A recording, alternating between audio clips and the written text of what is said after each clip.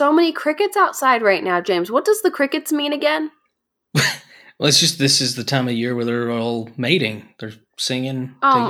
James, we don't want to talk about cricket mating at the very beginning of our...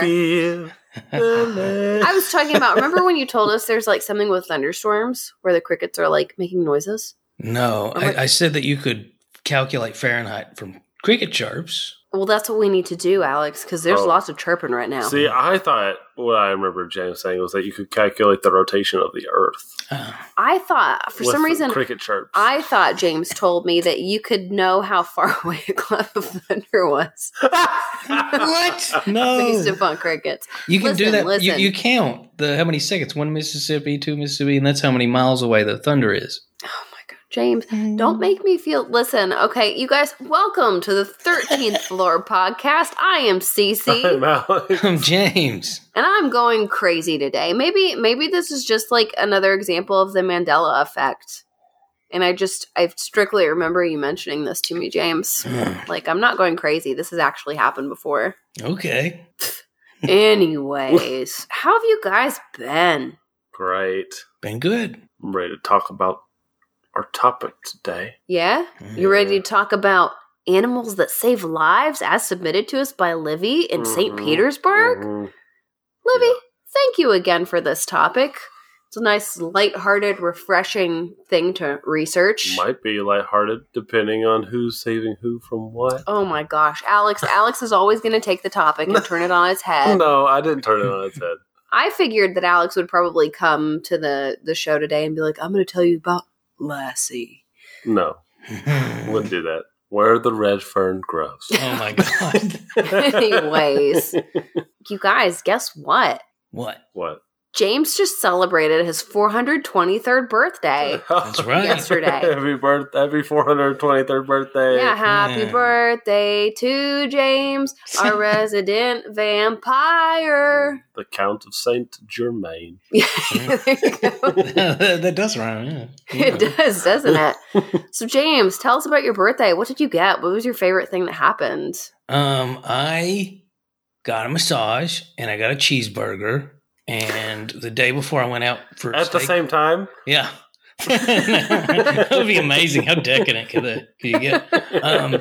And I got some books. One sister got me the Book of Raziel.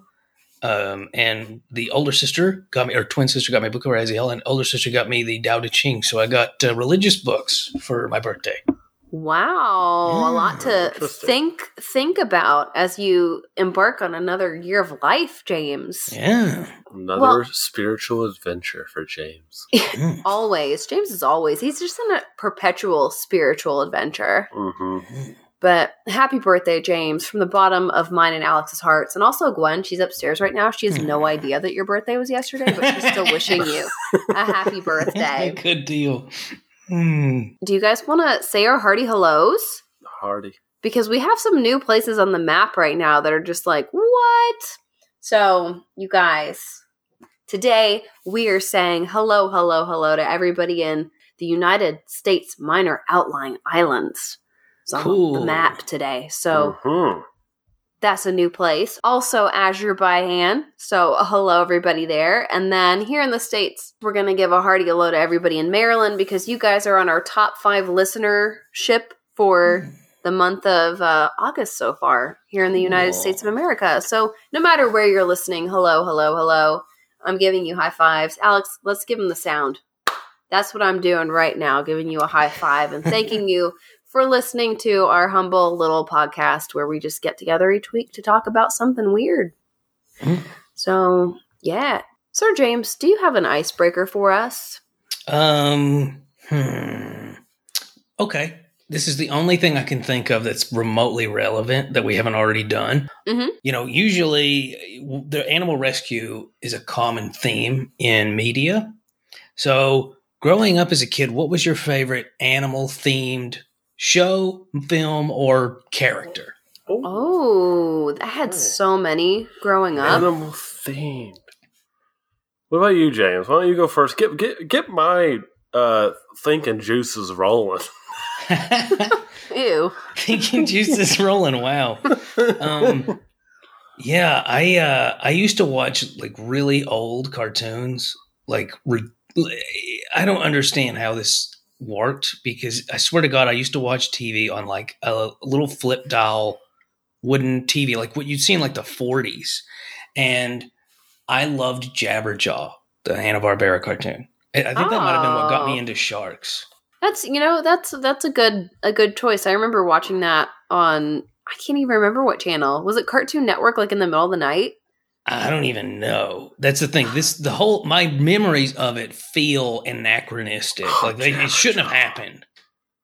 No, but James, I remember watching all kinds of shows that were like old Looney Tunes all the time. Yeah, me too. Yeah, Betty Jabberjaw Boop and all that. I wasn't too familiar with Jabberjaw. I do remember him though. It was also my nickname as a kid, and that may have played a role too. Oh, maybe Jabberjaw. I could see you being a Jabberjaw, James. Yeah. we need to resurrect that nickname for James. Yeah. So you guys, Jabberjaw James. yeah, well, let's just introduce ourselves really quickly. Hi, I'm Cece. I'm Alex. I'm Jabberjaw. There we go. There we go. I like the vague sense of like sadness and disdain. I made you do that. That was one of my birthday gifts to you, James, is resurrecting the nickname. There's J. Jonah Jameson from Spider-Man, and there's Jabberjaw James from 13th Floor. Goodness. Oh, man. That sounds like a trucker handle. It does. We need to get that. That should be some of our merch. We'll get a trucker hat that just says Jabberjaw James. What about you guys? You know, I know that I watched a ton of things. Like, I watched Looney Tunes all the time, but I think that one animal that really stuck out to me was that frog from Gullah Gullah Island. For some reason, man, I just Binya keep thinking, Binya. yeah, I keep thinking of Binya Binya. I was obsessed with that. And then, do you guys remember Face from Nickelodeon? Oh yeah, from well, Nick he's Jr.? not an animal, but yeah. We can consider him to be an animal. What is it? Because you know what? Animals have faces, so we don't know what he was. So I'm going to say that I just love Face. Yeah, remember Face? Face is not Face. Yeah, I know. I'm so confused. It's not listen, it just makes me happy. It's a part of my childhood that just I remember, and it makes me smile. I forgot all about Face. Yeah. This is exciting. Alex, what about you? From childhood? Yeah, from childhood, buddy. You know, I always did. You know, I don't know. So I liked some of the movies. I did like Where the Red Fern Grows. I liked the book, though. I read that first. Yeah, me too. And then, you know, the movie makes you all sad. Yeah, very. Even more sad because you really just needed that visual component to it. But I'm kind of like James, like those old Hanna-Barbera cartoons and the Looney Tunes. That was my bread and butter. Growing up, I remember watching it all the time, and I gotta say, I did like Tom and Jerry. Oh man, Tom and Jerry is timeless. It's so funny. Like, have you ever watched Tom and Jerry as an adult? Yeah, it's like amazing how violent it is. And it's amazing how funny. Yeah, like I mean, legitimately, like genuinely laughing, like it's belly so hurting, creative. Laughing. Yeah, yeah. They don't make TV and cartoons like they used to. No. They don't. Largely because they can't, but yeah. Yeah. I was like, well, also true. You guys, James, that was a fun icebreaker. James, you should ask everybody on Instagram, because now I want to know what everyone else's favorite TV shows are, because I bet you there are a lot out there from our childhoods that we just don't remember. Mm-hmm. So I want to know what everybody else likes. Yeah. Good idea. So, James, I'm giving you the task of asking that on our Instagram, but are you guys ready to hop into our topic? Yep. Yeah. Okay, so which one of us is going first? It doesn't matter to me. Alex wants to go first, James. Okay. So we're gonna let Alex go. All right. That's James's birthday present to you, Alex. Oh, thanks. Thanks, James, for my birthday present. Even though your birthday's several months from now. All right. All right. So I had the first animal rescue. So mine is actually about a shark attack. Ooh. Where a surfer is saved by dolphins. Ooh, that sounds nice. Yeah. And I got to give a big shout out to Reader's Digest for the very flowery Flowerfully? flowery, and a wonderfully insightful article. Shark Attack. Dolphins save surfer from shark. Oh, wow. I love that title. But the article is like a really fun read. Very flowery. Very like they were writing a book. They were having fun with it. Yeah. Yeah. The lanky 24-year-old aquarium technician zipped into his wetsuit and headed to Marina State Beach. So it's all like very This exciting. is like Gonzo. Nice. Yeah. Right, yeah. It's really excitingly written. I really did like it. It was very enjoyable. Are all Reader's Digest things written like this? That's why I'm I wondering. love Reader's Digest, Really? Alec. Yes. Okay. Like, Reader's Digest is the best. I understand the appeal because it made this already exciting story even more exciting.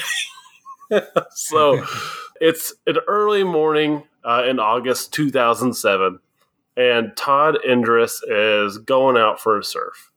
He's 24 years old, and he's only actually 2 miles from his apartment. And as he he was wading out into the water, and he sees a pod of dolphins playing in the waves ahead of him. And he goes out, he's surfing. There's other surfers out there. And the only animals that anyone is seeing today is these dolphins.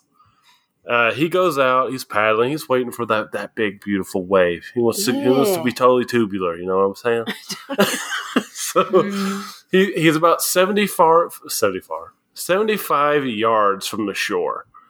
And he looks over and he sees his friend get a perfect wave. And then suddenly, Indris is blown out of the water 15 feet into the air. Ooh. Yeah. And he lands head first into the water. And when he shoots up, he immediately has the thought only one thing could launch me into the air like that. So he jumps onto his board, but as soon as he gets back onto his board, he starts paddling towards the shore. But as soon as he starts that, he gets hit again, and this time a great white shark has him in its jaws. Yeah, and it's digging, and it's got him around the waist, and it's digging into his back. Oh, that is a bad area. Yeah, Man. Yeah. So he's being thrashed around, and while he's being thrashed around, some people look around and they see this man being attacked by a shark. Now, really quick, this area apparently is known as a part of the Red Triangle. It's the Red Triangle. Red Triangle is this little area in Monterey Bay that is known for having shark attacks this time of year.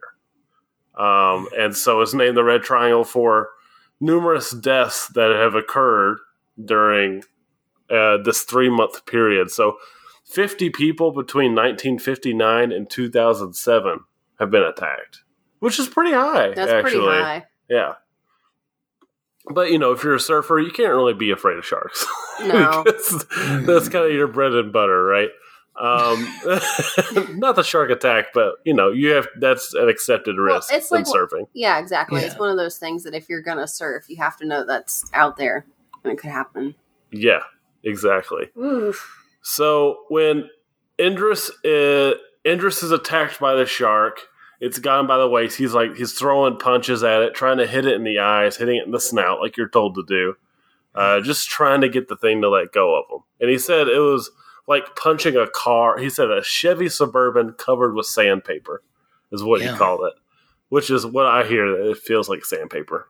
And that he just felt like he couldn't do anything because it feels like he's punching a car. Yeah. Right. Dang. And so this 16-foot shark has him in its mouth and it's thrashing him around.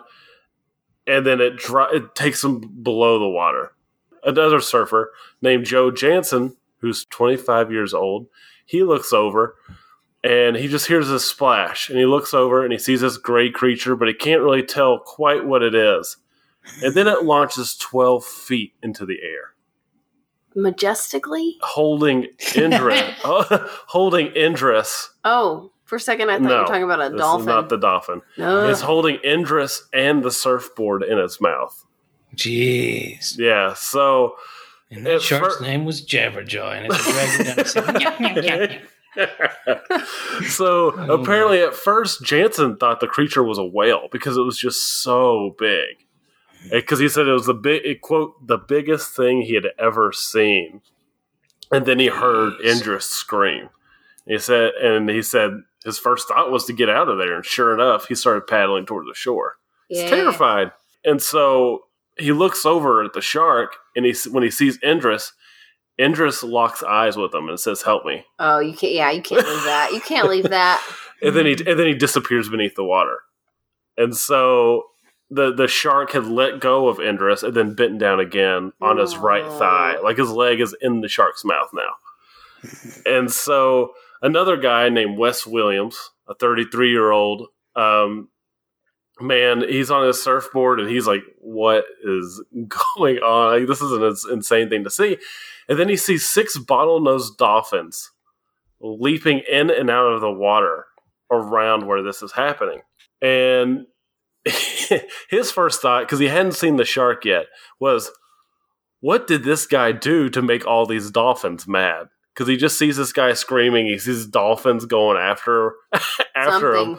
Yeah, and he said it looked like the guy was being electrocuted. So I guess he just saw the waves slashing around, but he couldn't see the actual shark from where he was at.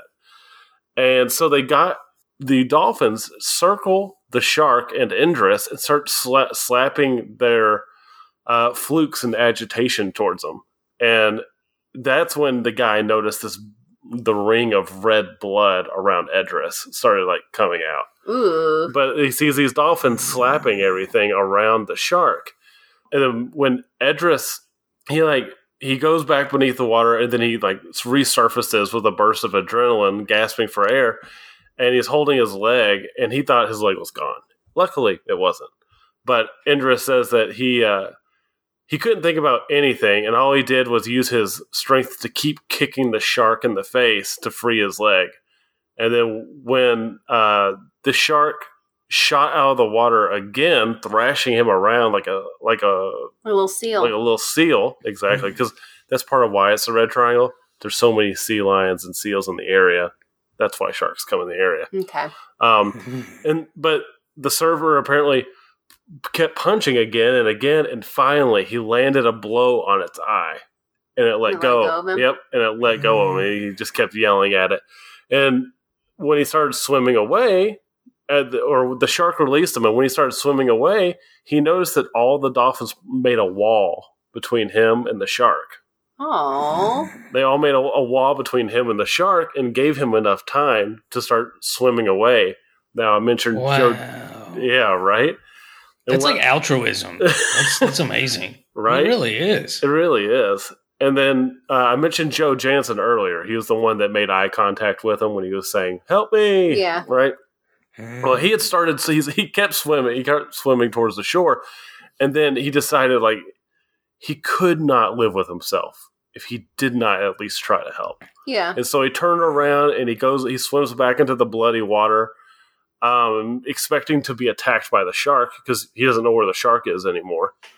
And he said he told him, like, "Quick, get on your board," and he pushed his board towards him. Idris was able to climb back onto his own board, and then they rode a small little wave in. He was like, "Hey, let's grab this swell, we'll take it in." They got in, and then they him and a friend dragged Idris onto the beach. And he is in a lot of pain. I mean, imagine. His spine is exposed. Oh. Yeah, his entire back has been flayed, and all of his, like, yeah.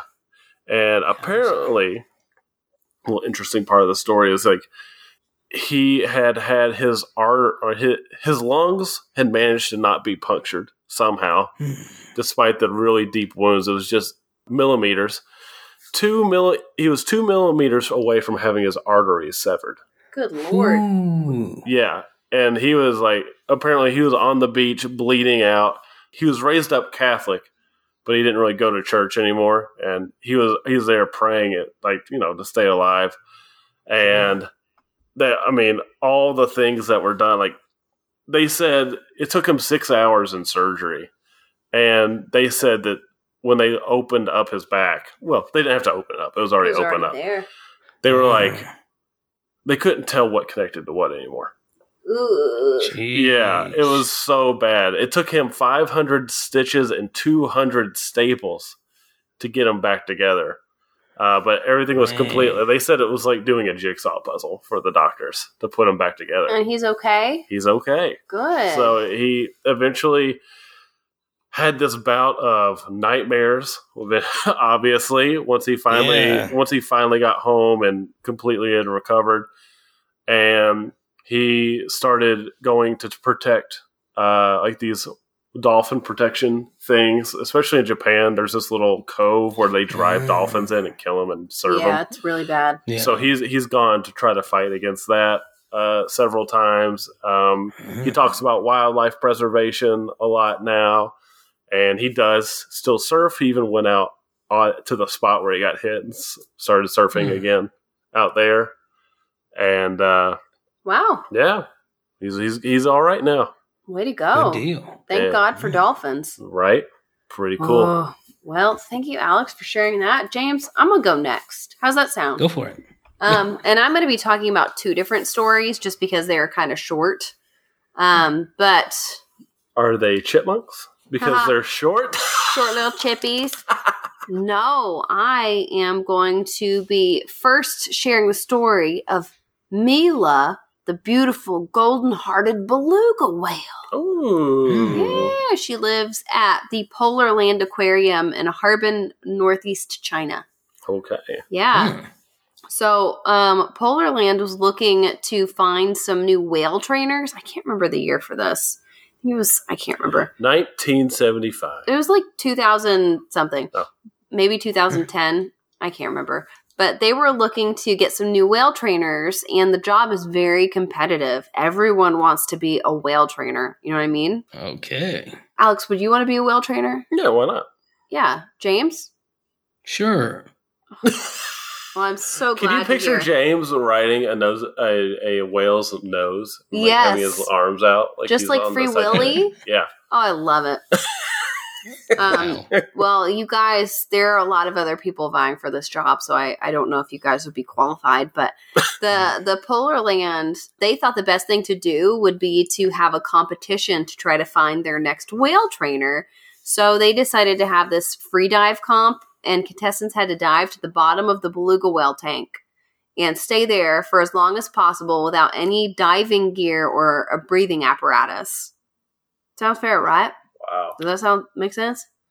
So, Yeah. and beluga whales live in very cold water, okay? Okay. Yeah. So, unfortunately, this is probably not the best idea.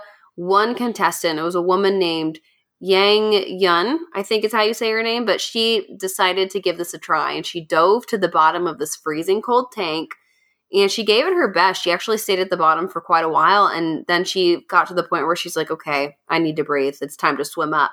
But her leg cramps up in the cold water, and she's basically paralyzed. She can't move. She can't swim. Her legs are like frozen, and she starts to sink a little bit closer down to the bottom.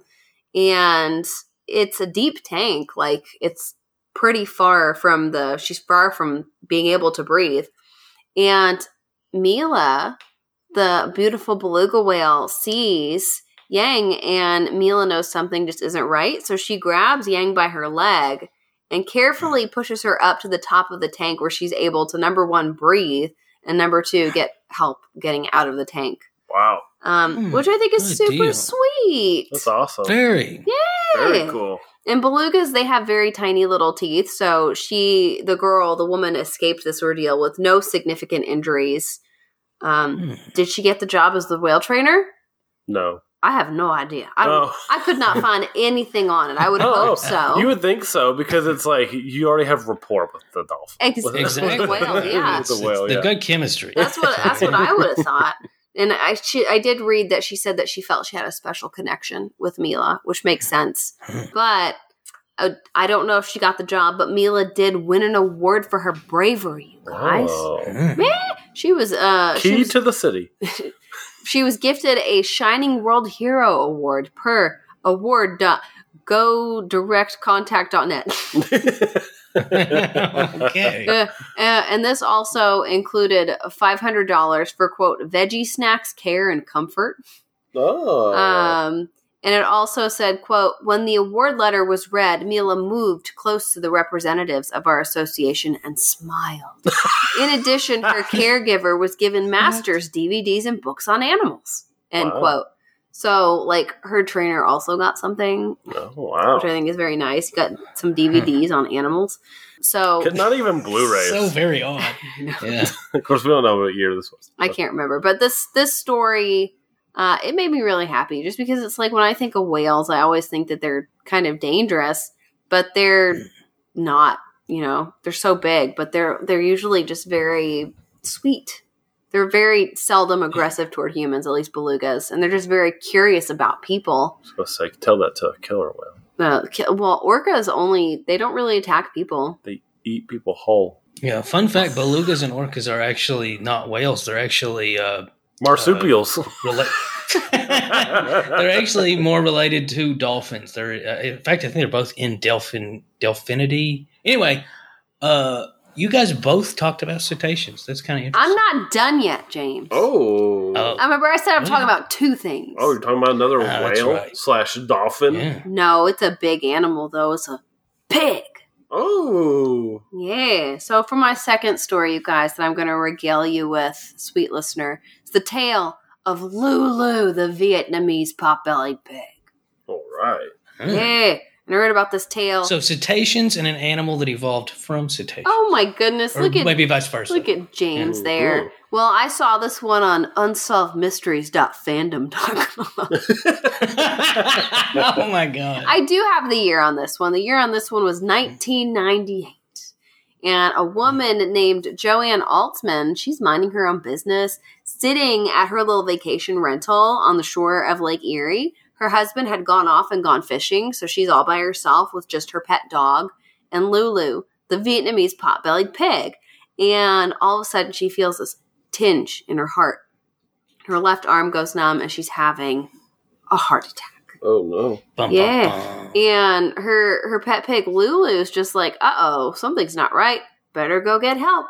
So Lulu does what any Vietnamese pot-bellied pig would do in this situation, you guys. She busts through the doggy door, probably broke it because she's big, and she runs over to the house's fence. She goes through that looking for help, and a pig can't exactly ask for help. Like, it can't just be like, help, help. Oh, really? Yeah, so what does it do?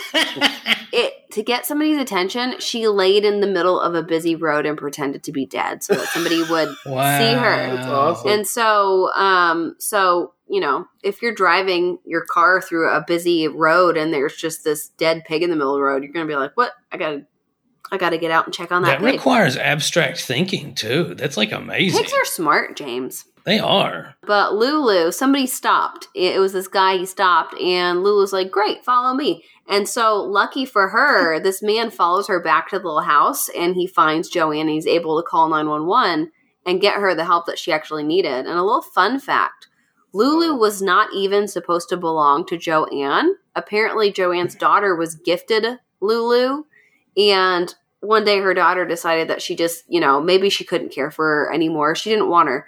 So she just dropped her off at her mom's house and was like, I'll come back and get her later. Never came back to get Lulu. So it just kind of became Joanne's pig.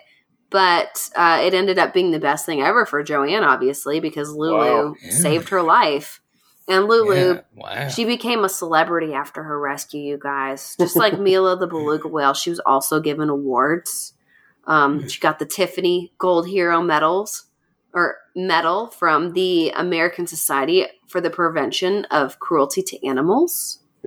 And Lulu was asked to be on all these television shows. She was on Regis and Kathy Lee. She was on David Letterman's show. And when she was on the David Letterman show, you guys, she got to meet George Clooney. Yeah. Known pig lover. Yeah, exactly. George Clooney has a pot-bellied pig too. And Lulu, really? Yeah. Lulu was actually given an award from the Humane Society, and guess who gave her award? The beluga whale. No, it was actually none other than George Clooney's pig, Ralph. So Lulu, she lived happily for the rest of her days, I would imagine, until 2003 when she did pass away herself, just because, she's a pig. And another site that I read about Lulu on, Fabiola.com, ended its little article talking about how pets can save lives, which I thought was interesting. Pets can save lives. It ended with this quote. So if you have a pet, try to be nice to it. It might save yours or somebody else's life someday. And my thought was just like, if you have a pet, I sure hope to hell you're being nice to it. So, yeah, agree. You know what would have been really trippy would have been if the paramedics arrived and Lulu was like doing chest compressions. that would have been amazing. Live. But I found a really nice little video about Lulu the pig on YouTube. It was from Kelly's Curiosities. It's called Kelly's Curiosities 2, Lulu the hero pig. So for my Mila story, I got that information from treehugger.com. But you guys, those are my animal stories. James, I'm excited to hear what you're going to be talking about. Okay. Well, let me preface this by saying that there is a film that was made in 2018 called Sergeant Stubby, An American Hero. Ooh. It had Logan Lerman from a film about the Greek god kid or whatever? Percy. There we go, Percy Jackson. Had Helena Bonham Carter. Had Gerard Depardieu. Oh, I love Helena Bonham Carter. Big budget. Yeah, good. Yeah, great reviews. $25 million budget.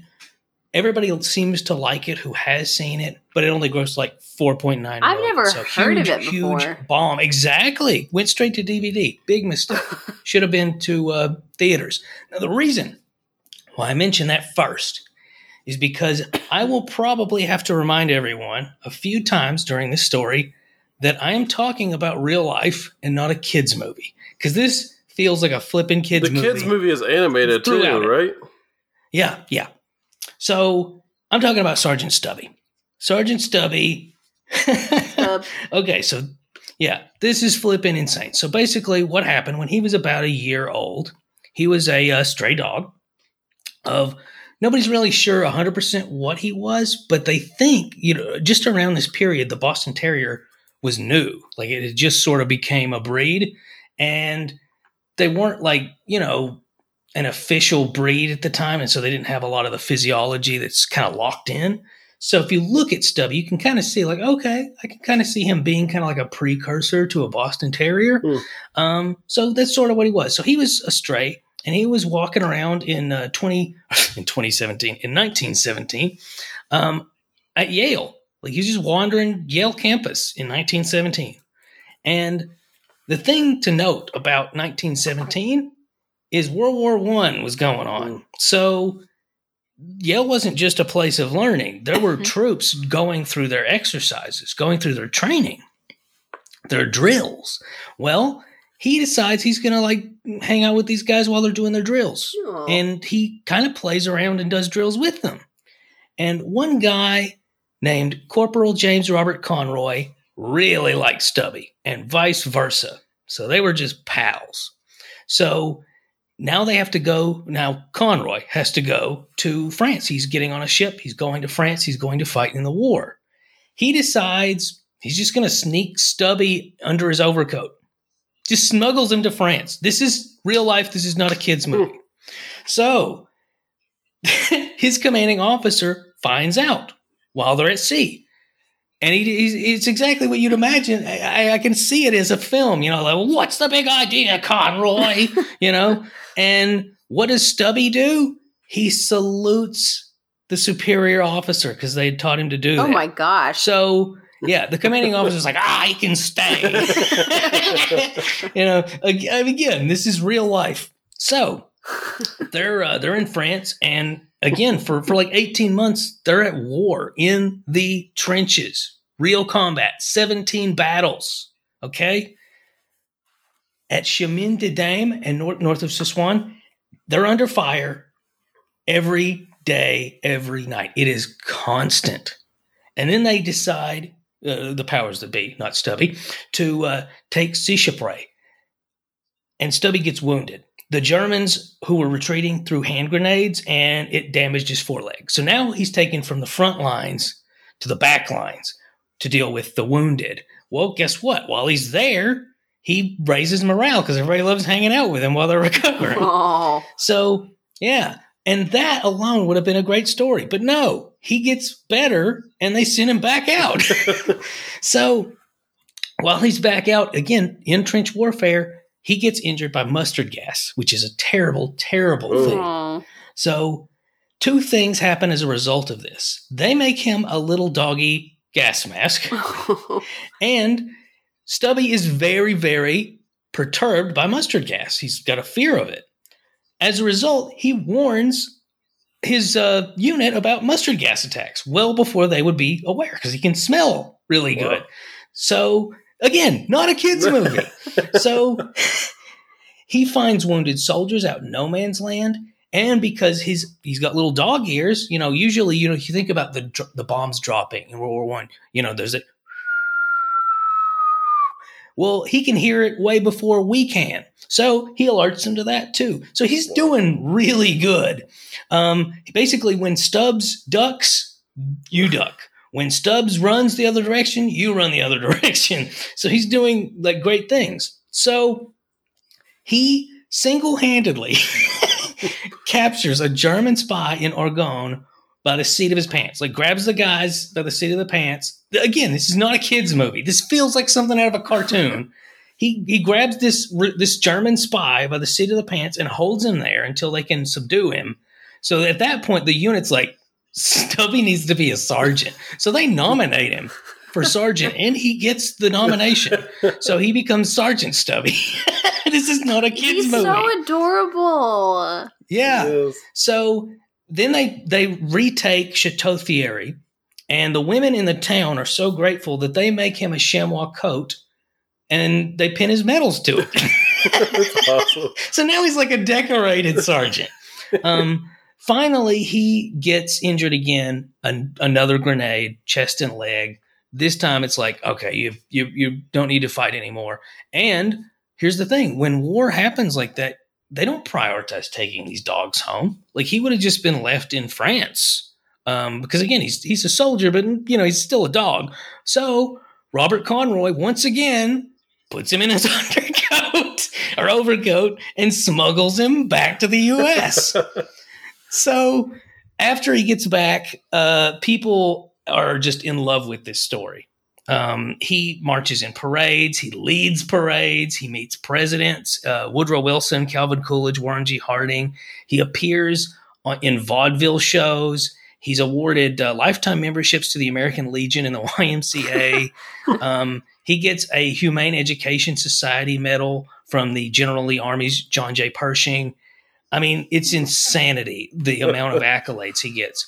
Later on in 1921, he goes to Georgetown University Law Center. Again, not a kid's movie because Conroy went. And he becomes the Georgetown Hoyas team mascot. Oh. What they would do is they give him a football at halftime and he would nudge it around the field. So, again, this is not a flipping kids movie. Conroy actually ends up becoming a special agent of the Bureau of Investigation, which is the precursor to the FBI.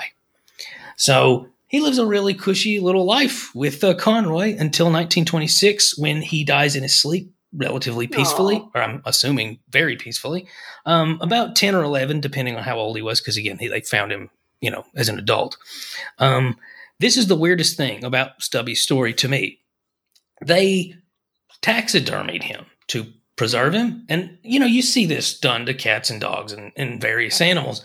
But the oddest thing is they took the more perishable parts of his body and cremated them and then put the cremains inside the taxidermy mount. So they basically got all of him in one spot, in other words. Conroy gave Stubby to the Smithsonian about 20 years later or 30 years later, and it's still there. It's at the Smithsonian National Museum of American History. I feel like a story like that dog would still be around somewhere in a taxidermied state. Yeah. In fact, he lived such a life. I mean, what an astonishing life that the New York Times actually published his obituary, and it was a lot longer than like most notable people's obituaries because he was so accomplished. Aww, So, Stubbs. yeah, pretty cool, Sergeant Stubby. Oh, he's adorable. Everybody look up a picture of Sergeant Stubby because he is precious. Yeah, I want to check this movie out now. Yeah, Alex and I want to watch the movie. Let everybody know. Yeah, again, good reviews, but a total bomb in the box office. Well, thank you for telling us about Sergeant Stubby, James. Is there anything you guys want to add before we talk about next week's episode? Yeah. You should check out Grant Cook's music on Amazon Music, Spotify, iTunes, anywhere you listen to music. My goodness. All right. Well, next week is going to be our Patreon special. And so we have drawn from the vase, the Patreon vase, and we are going to be talking about Corinne's episode. She has requested just kind of like odd burial practices and, certain things that you can do with bodies. So that is what we are going to be talking about next week. Wait until you hear about the marionettes that they make. Oh, no. So you guys, I think it's time to sign off. So you guys, until next week, we hope that you can keep it strange.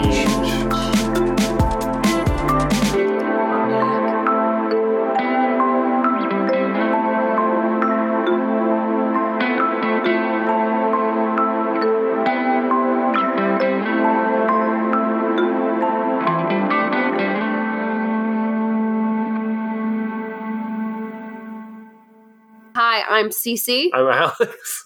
I'm Jabberjaw.